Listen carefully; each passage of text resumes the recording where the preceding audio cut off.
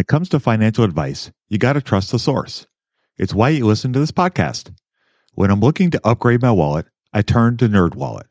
Their expert team of nerds dives into the details to help you find smarter financial products. Before NerdWallet, I'd pay for vacations with whatever was in my wallet, but I was missing out on miles I didn't even know I was leaving on the table. Now I've got a new card worth more miles and more upgrades. What could future you do with more travel rewards? A hotel upgrade? Lounge access? Wherever you go next, make it happen with a smarter travel credit card. Don't wait to make smart financial decisions. Compare and find smarter credit cards, savings accounts, and more today at nerdwallet.com. NerdWallet, finance smarter. As with all cards, credit is subject to lender approval and terms apply. Love this podcast because it crushes your dreams of getting rich quick.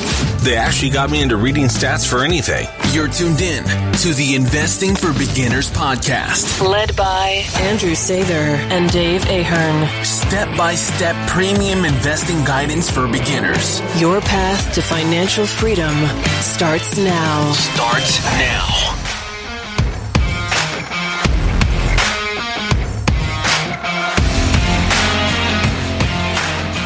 All right, folks. So welcome to Investing for Beginners podcast. Tonight we have a very special guest. We have Katie Gatti with us today. She is the host of the extremely popular podcast Money with Katie. And by the way, if you have not heard this, I highly recommend it. It's a lot of fun, and there's a lot of knowledge that she brings to talking about money. Katie also runs a personal finance blog and is joining us today to discuss all things investing, personal finance, and some other fun stuff. So Katie, thank you very much for coming to join us today. We really do appreciate it.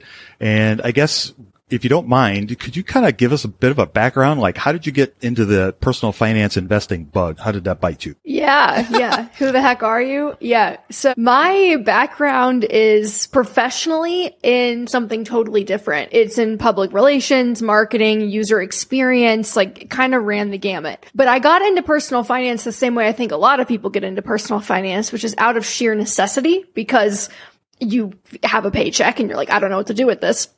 So I got really interested in it early on, probably 6 to 12 months into working full time, because I very much had that realization of kind of like, I'm like wasting this money and should probably be doing a little bit more with it. But the difference between, I think, my experience and most people's is instead of being like, okay, I'm going to learn the bare minimum and then like move on with my life, I was like, oh, actually, I'm obsessed. So I really just dove in head first to the personal finance world, investing, economics, taxes. It all just fascinated me. And to this day, I'm not even really sure why, but it just really gripped me. And so the more I learned and the more interested that I became, I kind of was like, all right, I've been reading and learning about this stuff for a few years.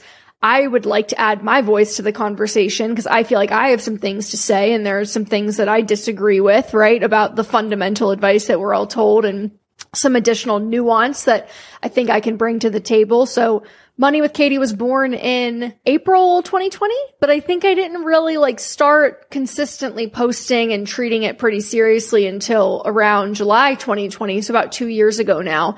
And it's just been one heck of a ride. We started with the blog and then added kind of the social media presence. And I say we, like it was more than just me. It was me, and then I added the podcast most recently back in October, and that's been fantastic and a lot of fun. So it's just slowly evolving. That's awesome. Well, thanks for joining us, Katie. I'm curious, you mentioned some of the things that maybe you don't, some things that you maybe disagree with. I'd be curious if there's one you're like, that really fires you up or gets you really angry that you could just hit us with right out of the gate. Oh, for sure. Always. Like, let's alienate half the audience immediately. So, the one thing that comes to mind, really, there are other things about, misconceptions that kind of get under my skin, but I think the one thing that stuck out to me early on was this advice that everyone should buy a house as quickly as possible. When I was starting my career and starting to have some money and starting to pay rent on my own, I felt like I was badgered with that message pretty frequently and pretty heavy-handedly, that you need to own property as quickly as possible. And so I would calculate like all the money I was throwing away on rent and, oh my God, I can't believe this, that if I rent for X number of years, I'm going to have spent $90,000 on rent over the next decade, whatever. And so I started looking to buy a condo in Dallas, Texas. And I'm like, all right, well, I'm arbitrarily deciding how much I can spend based on, I don't even know what it was based on, to be honest with you. Probably a number that I thought was reasonable. At the time, I think my budget was like $250,000. Well, in Dallas, even back in 2017, 2018, when this was, that gets you a rundown 2-bedroom condo. You're not going to get anything, single family for $250K in Dallas. And oh, by the way, the property taxes are 2% per year of the property value. Oh, and by the way, the insurance is expensive because Dallas is known for foundation issues and floodplains and whatever. So I basically quickly realized I under no circumstances can afford to own even a cheap condo. And I'm going to be spending way more to own that condo than I'm spending on my rent. And I think that was one of the first rifts that I got into with traditional money advice and the way reality actually is for home buyers in the, 2 decades into the 21st century, and just all the associated unrecoverable costs that conveniently get swept under the rug, whether that's maintenance or taxes or insurance or interest, what have you.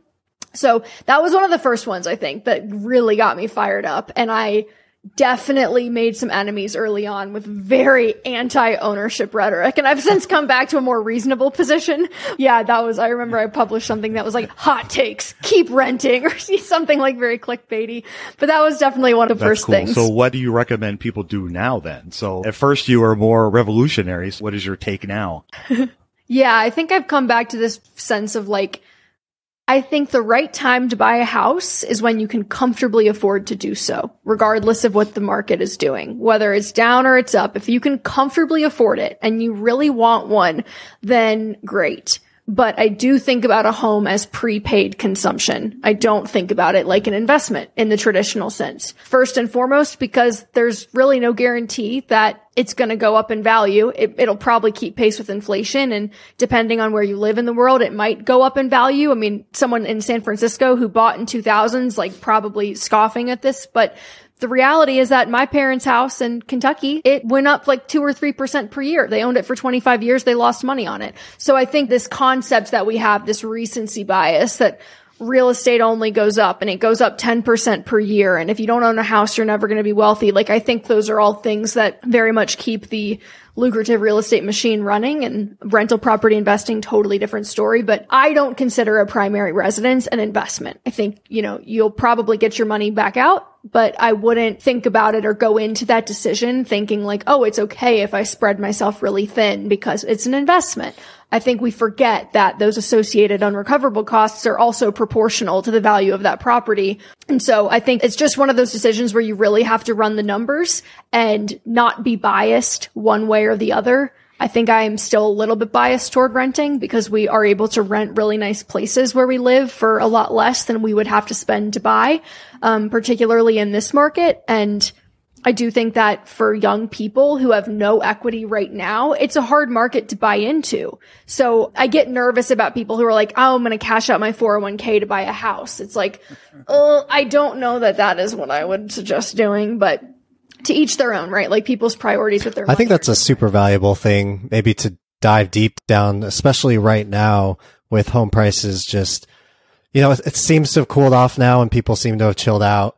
But you have lots of stories about people offering crazy amounts above asking and a lot of just FOMO, fear of missing out. I kind of get the sense that maybe if you've been thinking about this for a while, you have other creative or, it seems to be such a black and white conversation. You rent or you buy and you're almost subject to whatever market you're in.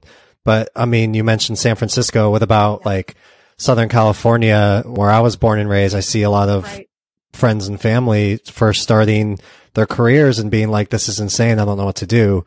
What would you speak on somebody who's in that situation, having been somewhere similar, 5 years ago? Yeah. So I think if you want to get really conspiracy theory about it, sorry, my cat's attacking me. This is what we do all day long as I sit here and try to work. I think a large part of the prices we're seeing right now, and obviously this is going to be exacerbated in the desirable places to live, right? Where I use the Bay Area because it's just the most kind of stereotypical example of really inflated cost of living. But with the I think it all comes back to 2008, and I think the great financial crisis and the response from the Federal Reserve and the government to write off the mortgage-backed securities and kind of bail out the economy. Things would have gotten much, much worse had they not done that and written off all that bad debt. But I think as a response, it introduced this period of monetary policy where the response to everything was money printing. And it's like, I mean, obviously, they're not literally printing more money, but injecting more liquidity into the system to try to keep things propped up. And I think what we saw post 2020, 2021 was the Federal Reserve and the government basically saying, you know, the entire global economy is screeching to a halt or did screech to a halt. We need to inject liquidity so that things don't collapse. But then they kind of overdid it, in my opinion. You know, this is my subjective opinion, but I do think that, you know, they kind of overdid it and they overreacted a little bit. And so all of that money found its way into assets, both stocks and home prices.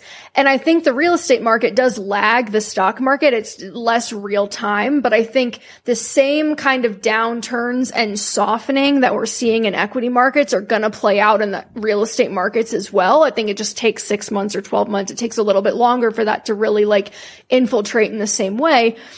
But I do think that the reality that we're facing now is that those who did not already own homes before the money printing started and didn't benefit from that asset inflation are now further behind the starting line. And so I do believe that there might have to be a bit of a recalibrating of expectations. And whether that means you are living in a place like Southern California or the Bay Area or New York City, and you might even have the fancy tech job or the hedge fund job that pays hundreds of thousands of dollars a year. Even you may feel like you cannot afford real estate. And I think that is the position that, you know, it feels really unusual and really paradoxical to find yourself like with a really high income objectively and still kind of being like, I make $250,000 a year. I can't afford to buy a house. But that is kind of the reality of those cities. And I think in a lot of cases, particularly San Francisco, if we look at the price to rent ratio in that city, the price to rent ratio is 50, which means for the price you could pay to rent for 50 years, that's how much you would need to buy a house, as opposed to like Detroit, Michigan, where the price to rent ratio, I believe, is 6, where you could rent for 6 years or outright purchase a home. So I think it's such a hyper local decision that price to rent ratio is really, really helpful for localizing it and helping you understand like whether or not it is actually net cheaper to rent or net cheaper to buy. And I know it sounds really counterintuitive that it would ever be net cheaper to rent anywhere, but really if your price to rent ratio is at or below the low 20s, like at or below 22, we'll say, or, you know, maybe all the way up to 25, then it's probably going to be cheaper to buy.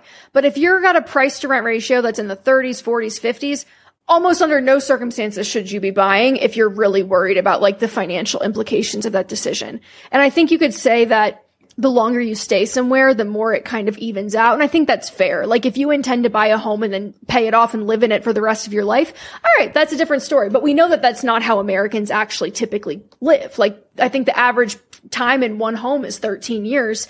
And I think for the first 10 or 12 years of owning a home, your payments are primarily interest anyway. So you're really just relying on appreciation outpacing kind of everything else because you're really not paying much towards your principal at that point. You're not making much of a dent in the first 10 years. So I think timing obviously plays a really big role, but I really like that price to rent ratio metric for helping to localize in those situations where it's like, okay, it feels like, you know, a lot of the appreciation in this area has already happened. And sure, it might continue to go up. But if your price to entry is 10 times higher than the person that lived there before you, well, that means it has to go up a lot more for you to get the same types of returns in the future that they got.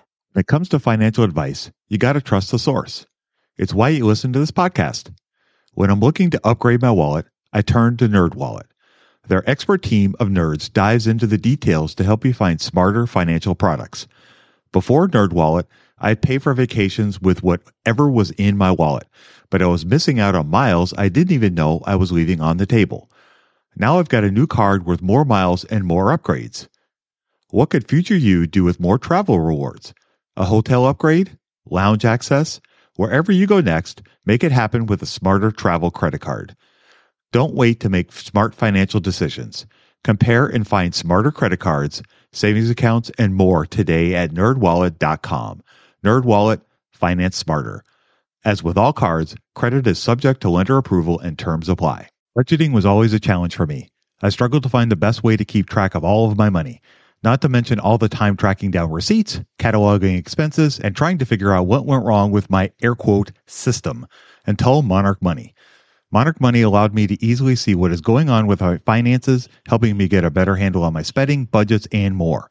It's my go-to app every day, more so than my bank, because I can quickly see where I am with my budgets and spending, allowing me to invest more and spend time on the things that I want to do. It's my GPS for money. Monarch is the top-rated all-in-one personal finance app. It gives you a comprehensive view of all of your accounts, investments, transactions, and more. Create custom budgets, set goals, and collaborate with your partner. And now get an extended 30-day free trial when you go to monarchmoney.com/beginners. Unlike other personal finance apps, Monarch's simple, intuitive design makes it so easy to set up, customize, and use. Monarch has built-in features to collaborate with your partner, family, or financial advisor. Invite them to your account at no extra cost, and they'll get their own login info and a joint view of all of your finances. Monarch is the most customizable budgeting app. Change the layout of your dashboard, toggle between light and dark mode, create custom budgets and notifications, set up automatic rules for transactions and notifications, and more. In fact, Monarch Money is one of the first to bring you direct Apple Card, Apple Cash, and savings syncing with the latest iOS 17.4 update. Now you can sync your wallet directly for seamless budgeting. After trying out Monarch for myself, I understand why it's a top-rated personal finance app. And right now, get an extended 30-day free trial when you go to monarchmoney.com/beginners. That's monarchmoney.com/beginners for your extended 30-day free trial. So kind of like a shot in the dark. I mean, you're talking about flexible expectations. So I don't know if this is something that you have an opinion on one way or the other. Is it possible maybe if you are stuck in an area like that where you feel like there's no way you're going to get into a home, is a possibility maybe putting more into a 401k and thinking, hey, I can maybe be a homeowner much later stage of life than traditionally people have always said you should buy a home. I mean, we look at like the stereotypical 1950s where it was like, you know, you had one breadwinner and everybody seemed to get a home with any sort of job. That doesn't seem to be the reality today. So, can maybe people think about recalibrating in that way and still not be a financial, feel like they're behind the ball financially? Oh, 100%. I think I love that you phrased it that way, because I think it is very reflective of like, America has evolved. The prices of things have evolved, whether that's thanks to late stage capitalism or monetary policy, like whatever you want to call it.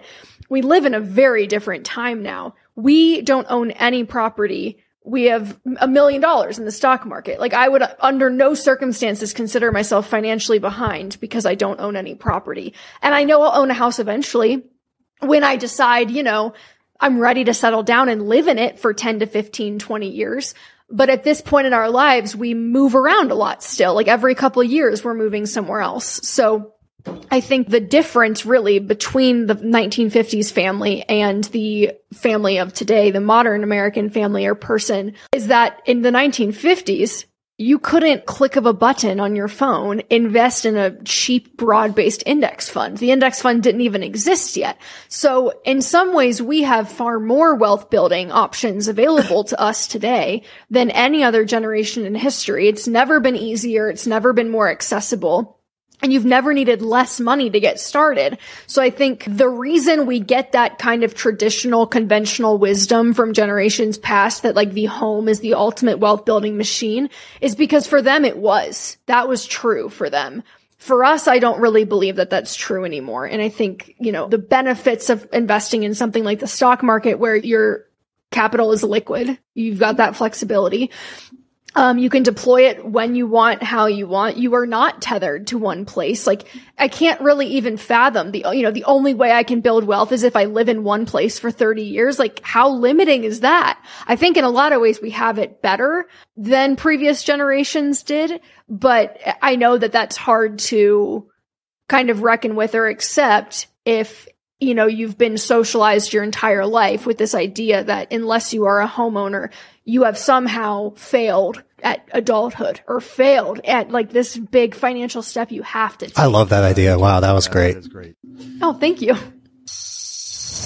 What's the best way to get started in the market? Download Andrew's ebook for free at stockmarketpdf.com. So if you were talking to somebody so I have a future daughter-in-law that's going to graduate from college next year, and she's going to be 22, getting out of school, and she's going to be a nurse, so she's going to have pretty decent income. How would you tell her to start building her wealth? I mean, we've kind of talked about kind of the housing situation, and whether you rent or whether you buy, you're going to have a roof over your head. So that's, one way or the other, you're going to have to pay for that. But beyond that, how do you suggest that people kind of start moving in that direction? Because like you said, it's never been easier today than it was 5 years ago, 10 years ago. I'm the oldest person in the room, so I know that it's gotten easier as I've gotten older. What would you tell people? What would you tell my daughter-in-law? Yeah. So I would say that I think it's a pretty simple 3 or 4 step process. I think first, she's got the source of income locked in. That's great. That's sometimes the biggest hurdle, right? Is like getting the job and getting the paycheck. From here, you're kind of on easy street, because I think first things first is figuring out how much of your income you need to create a lifestyle that is amenable to you. So I think most 22-year-olds probably are not going to be, flying first class to Tahiti and living in the penthouse. I know I wasn't, but I do think that there are some good rules of thumb that we can use to follow, especially when we're in our early 20s, early in our career. We're probably not making a ton of money yet. I don't know what you study to become like the 23-year-old consultant who charges $300 an hour. I definitely did not get that degree, but I was, looking at my income when I started working, I was making $52,000, and I was going to have a roommate. So that, I think, is the number one thing when you're young, is having a roommate is objectively more fun in your early 20s, and it takes a huge financial burden off your shoulders. So I had a roommate, and it was actually a guy from home, my guy friend, who made a lot more than I did. I think he made twice as much as I did. And when we were looking for a place, I didn't know how much to spend. This was pre-personal finance awakening. I didn't know what was like a reasonable amount of money to spend on the roof over my head. And I had friends that were making very similar incomes to me, so $52,000, give or take, who were spending $1,500, $1,600, $1,700 a month on these one-bedroom apartments. It was eating up, in some cases, one of their 2 paychecks was just going to rent. And so that was kind of the baseline I was starting at, of like, all right, maybe that's normal, like spending half your income on rent. And then I talked to him. He's like, I'm not spending more than $1,000 on my half of this apartment. Like, it needs to be under 1,000. So then that recalibrated me completely, where I was like, okay, well, if he makes over 100,000 and doesn't want to spend more than 1,000, that means I need to be spending way less than 1,000 if I'm going to be kind of in parity with him. So I started looking for 2-bedroom apartments that were cheaper and maybe not in like the hottest neighborhood and didn't have the granite countertops. But it's like, you're 22. Like, you probably just moved out of a dorm room. So who cares, right? I think like not feeling like you need to immediately ascend to like the nicest apartment and drive the best car. It's like, if you can keep those structural expenses low and have housing be 25 to 30%, car less than 10%, and then, at least try to be setting aside like the minimum 10% into the 401k, whatever else you can manage to save. You're not going to be probably rolling in it, but I think that's where a lot of young people go wrong early on, is they like handicap themselves right out of the gate by signing the most expensive lease they can possibly afford, getting the new car, and like just diving headfirst into like consumerism. I think like even just delaying that by several years can give you such a good head start. So I definitely think that's where it has to begin, is getting those structural expenses and like baseline spending to a point where you are able to save 10 to 20% of your income. Because I think if you can do that from the beginning, you're never going to save less than that. Hopefully your save rate will only continue to go up as you earn more. But if you come out of the gate with the Mercedes and the fancy apartment, 1 bedroom with the view, it's like, you're going to have to be working pretty hard to get to a point that you can even feasibly afford those things comfortably. And you're just, kind of hurting your progress in the long run. So I think that's what I would have told myself and what I would have driven home for myself even more at the time. And I do think that one of the best things that I did at my mom's constant badgering was just day one of work, putting 10% into the 401k and never even allowing my full paycheck to hit my account. The temptation was never even there because from day one, 10% was going into the 401k. Pay yourself first, right? I can say from personal experience, once you sign your name to something, whether it's the car or the apartment, whatever it is, it's very hard to kind of undo the consequences of something like that. And it's much more painful to go backwards a step or two than it's fun to go up a step or two, if that makes sense. Yes, exactly. I always say that a little bit of lifestyle creep is okay, but you better be careful because it's really hard to go back. You are going to adapt to your circumstances. When we moved into this house, it's 3 bedrooms.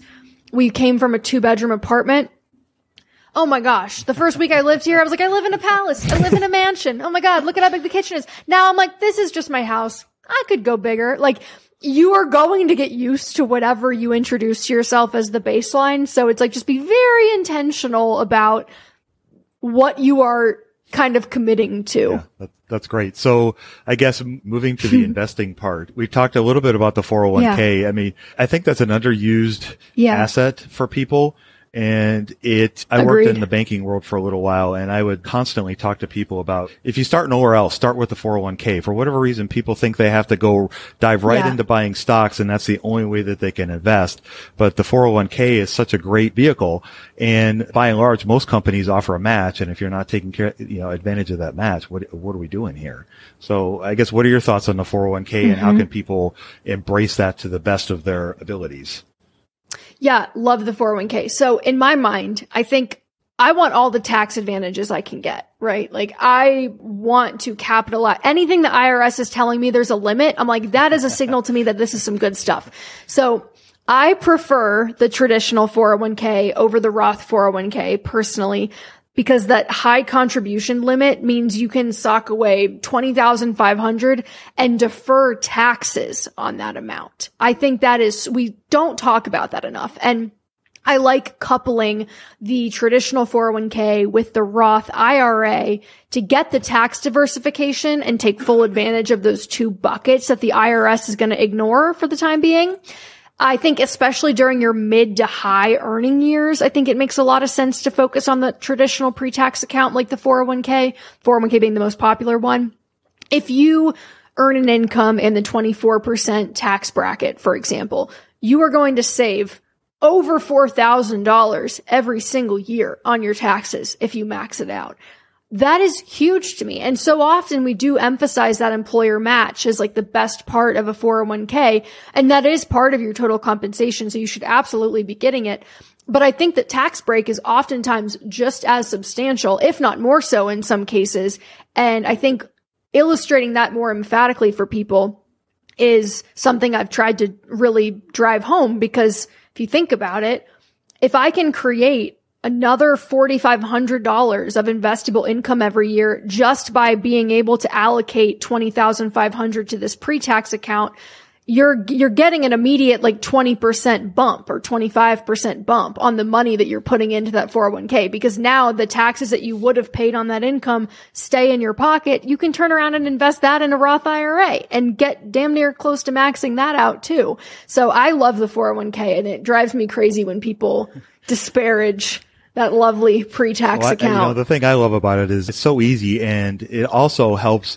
We were talking earlier about creating that habit of setting aside money. The 401k, like you said earlier, it allows you to invest without seeing the money. It's a lot harder once it's in your checking account to set it aside and save it for later, or all the excuses I heard when I was talking to customers. That's what I love about the 401k is it automatically takes the money out, invests it for you, and it creates that habit of investing and saving money. And the company does it for you. Yeah. You don't have to do anything. And it's just so simple. You don't have to do anything. That being said, what are some of the bigger mistakes you see people with 401ks?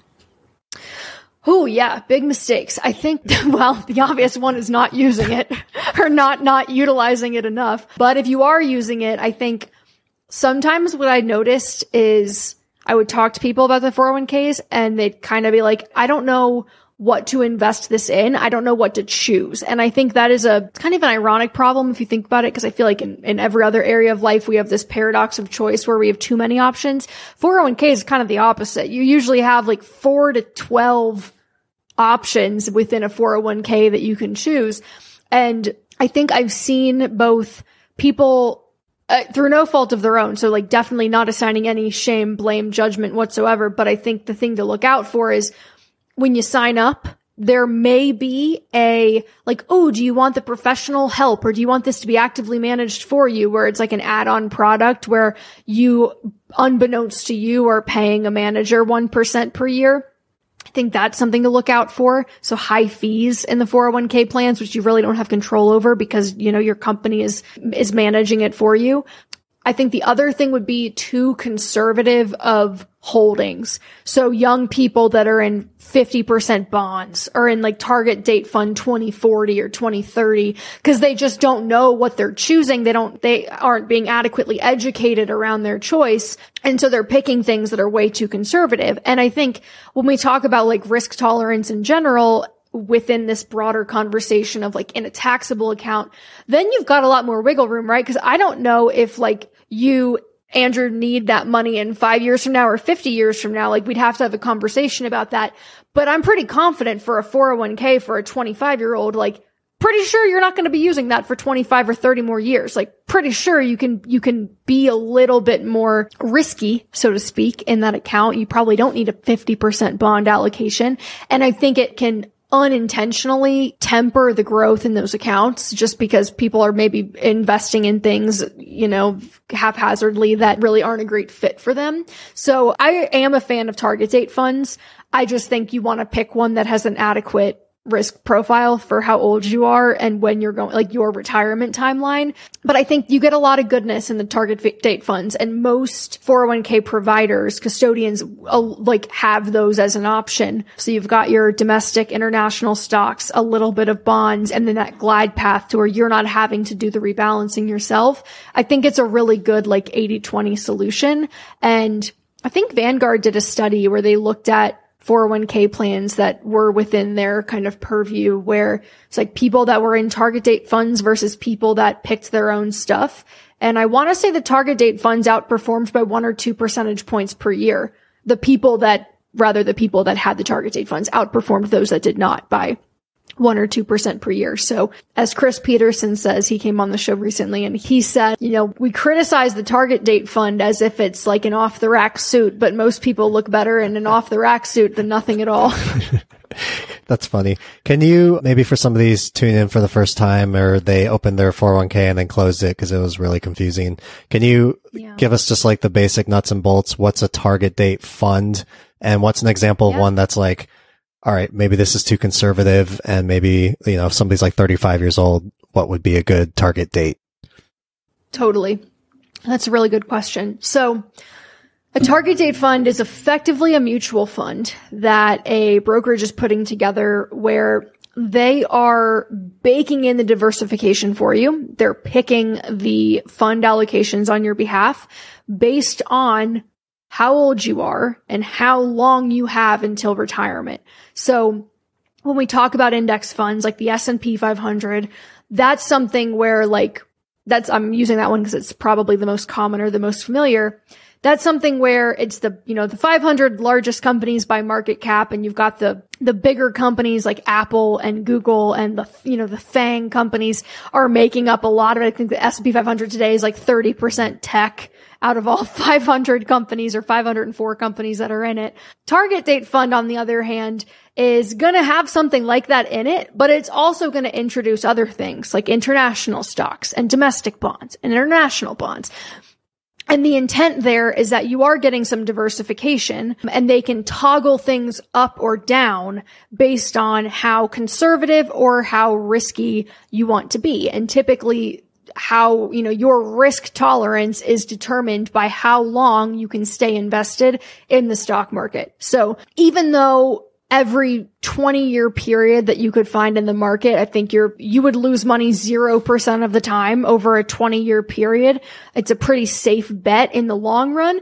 If you're talking 6 months out to a year, that's like a coin flip, whether or not you're going to make money or not. So I think when we think about something like a target date fund and assessing risk and how risky we want to be, whether we want to be heavy in equities or heavy in bonds, something that's like a little bit less risky, we just are really focused on the year, which is why most target date funds have the goal retirement year in the name of the fund. So for example, I'm 27. I'm going to not even make myself do fast math here. I'm just going to do some quick keyboard math. If you assume that I want to retire at 65, prayers up that I can retire a lot sooner than that. But if you are saying, okay, Katie's retirement at age 27 is 38 years away, well, it's 2022 right now. In 38 years, it'll be 2060. So the year 2060 is probably the appropriate time frame to be telling this brokerage account, that's when I'm going to retire.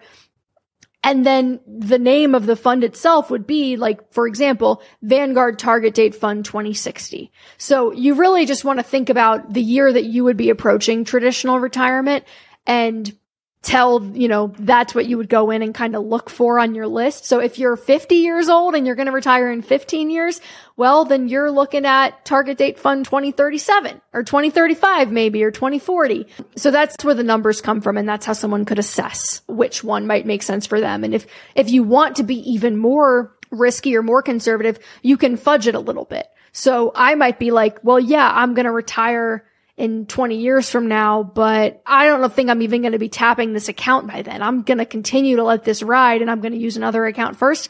Well, maybe you can choose 2070 then. Like you can push it out and really personalize it and customize it in that way. That's awesome. So I guess a question that springs to mind for me is, let's say that somebody is looking to start investing with their 401k, but maybe the target date fund is not something that they want to pursue. I know HR, from my experience, they can't give you any guidance.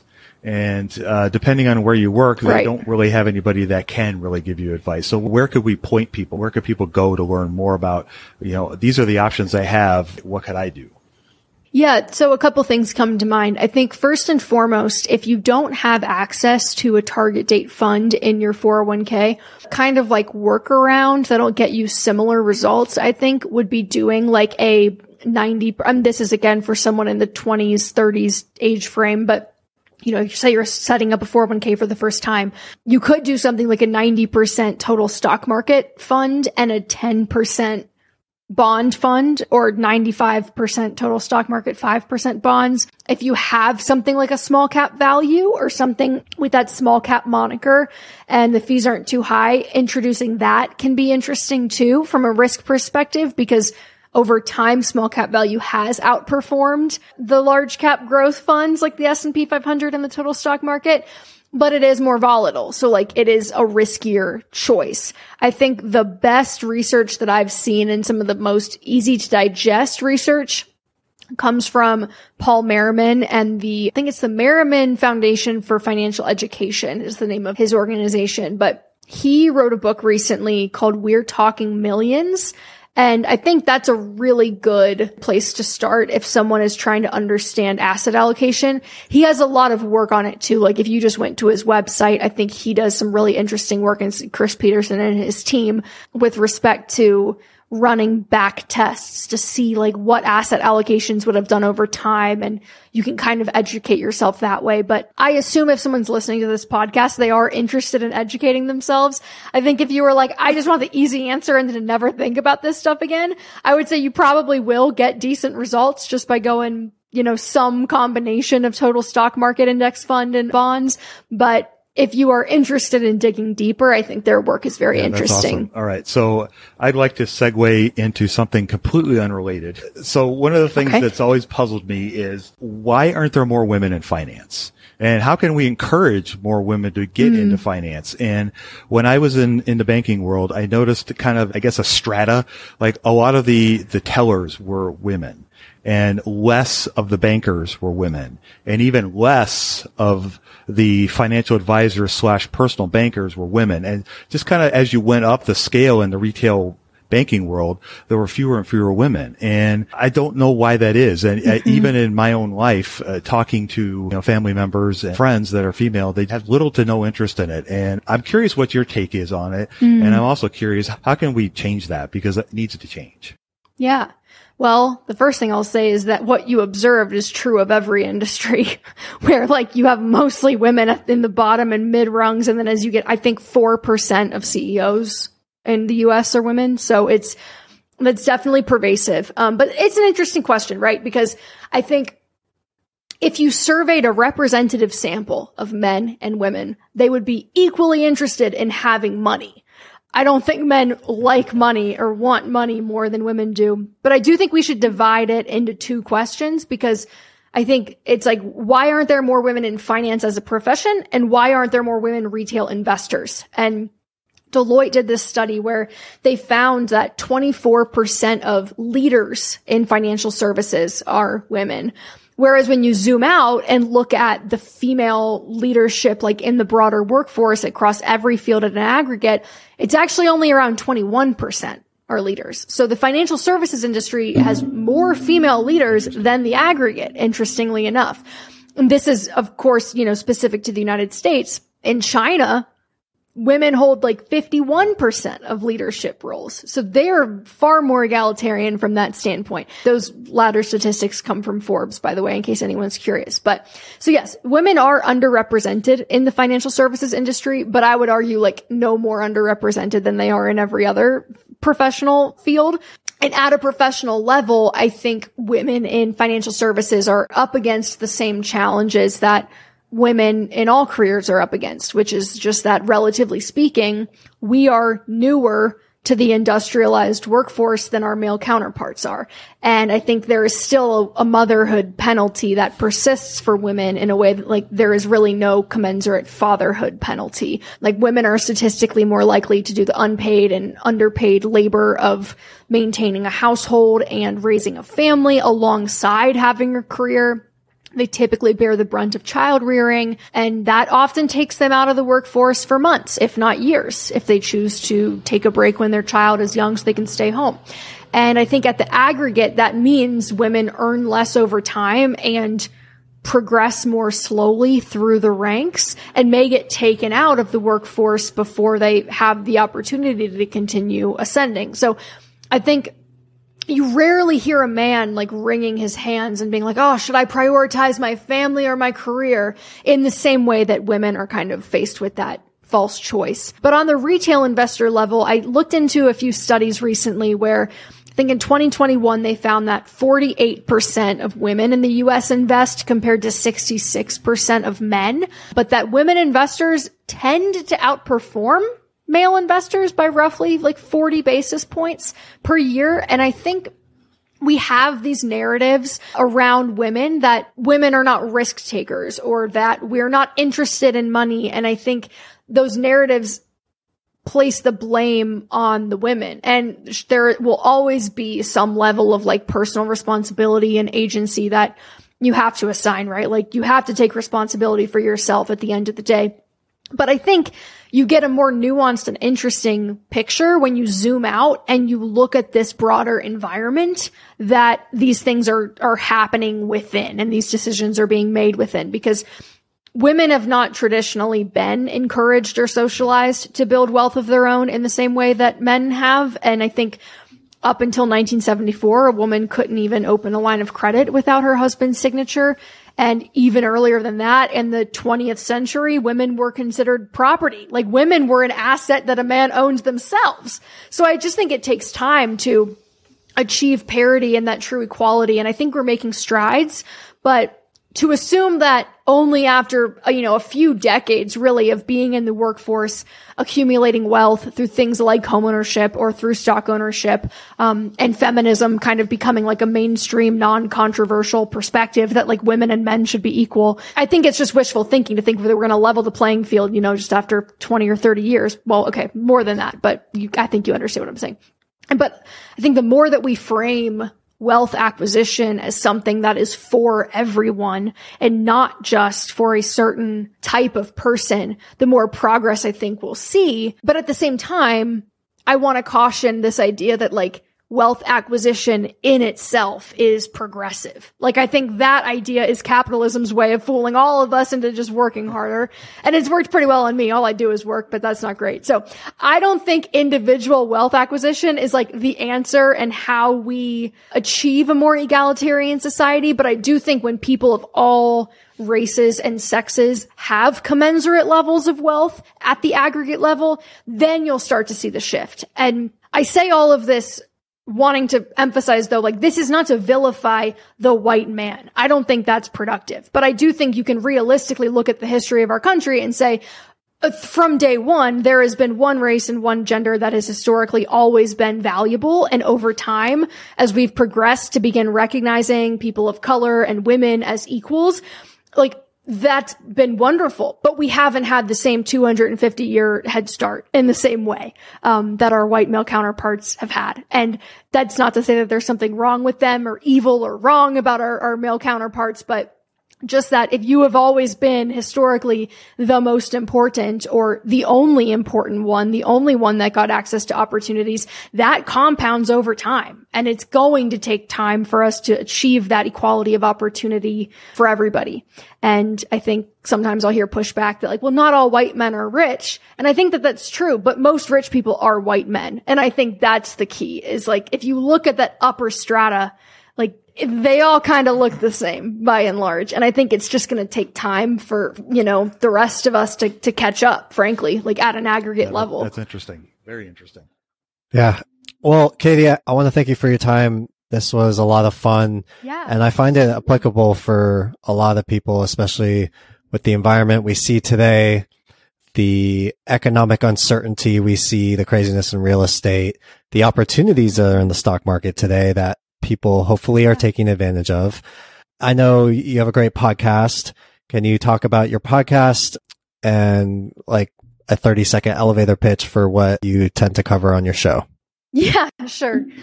So on the Money with Katie show, I try to focus on the topics that will have a substantial impact on your life, whether financial or otherwise. And so, you know, my show is not the one where we're going to talk about like ways to save money on your car insurance, but we are going to talk about like childcare and how that impacts your average family, or the healthcare system and how you can navigate that to avoid medical debt. Like, so I really try to focus on the big picture stuff and talk about things that I don't necessarily hear in the personal finance realm elsewhere. So we do get into spending habits, financial psychology, taxes, investing, all of those good things, but we do tend to try to broaden the conversations a little bit and bring in more nuance than just kind of the math and the numbers. That's awesome. As a listener of the show, I think you do a great job of that, of educating people about all those important topics. You're welcome. I know that I appreciate Dave. listening to your show because, you know, the more you can surround yourself with smart people, the more it can help you. So I want to, Here. You also have a great blog. You're also on social media, Instagram, Twitter, all the important places. Yep. Yes, unfortunately, I'm everywhere on social media. So again, Katie, we do thank you for your time. This was a lot of fun. I learned a lot, and I know our listeners will as well. And if you guys, I've said it before, I'll say it again. If you guys haven't checked out her show, please absolutely go check out her show. It's definitely worth your time. So without any further ado, I'll go ahead and sign us off. You guys go out there and invest with a margin of safety. Emphasis on the safety. Have a great week, and we'll talk to you all next week. We hope you enjoyed this content. 7 Steps to Understanding the Stock Market shows you precisely how to break down the numbers in an engaging and readable way with real-life examples. Get access today at stockmarketpdf.com. Until next time, have a prosperous day. The information contained is for general information and educational purposes only. It is not intended for a substitute for legal, commercial, and/or financial advice from a licensed professional. Review our full disclaimer at einvestingforbeginners.com. Hello, it is Ryan, and we could all use an extra bright spot in our day, couldn't we? Just to make up for things like sitting in traffic, doing the dishes, counting your steps, you know, all the mundane stuff. That is why I'm such a big fan of Chumba Casino. Chumba Casino has all your favorite social casino-style games that you can play for free anytime, anywhere with daily bonuses. That should brighten your day a little. Actually, a lot. So sign up now at ChumbaCasino.com. That's ChumbaCasino.com. No purchase necessary. VGW Group. Void where prohibited by law. See terms and conditions. 18+. Lucky Land Casino, asking people, what's the weirdest place you've gotten lucky? Lucky? In line at the deli, I guess? Aha, in my dentist's office. More than once, actually. Do I have to say? Yes, you do. In the car before my kids' PTA meeting. Really? Yes. Excuse me, what's the weirdest place you've gotten lucky? I never win and tell. Well, there you have it. You can get lucky anywhere, playing at LuckyLandSlots.com. Play for free right now. Are you feeling lucky? No purchase necessary. Void where prohibited by law. 18+. Terms and conditions apply. See website for details.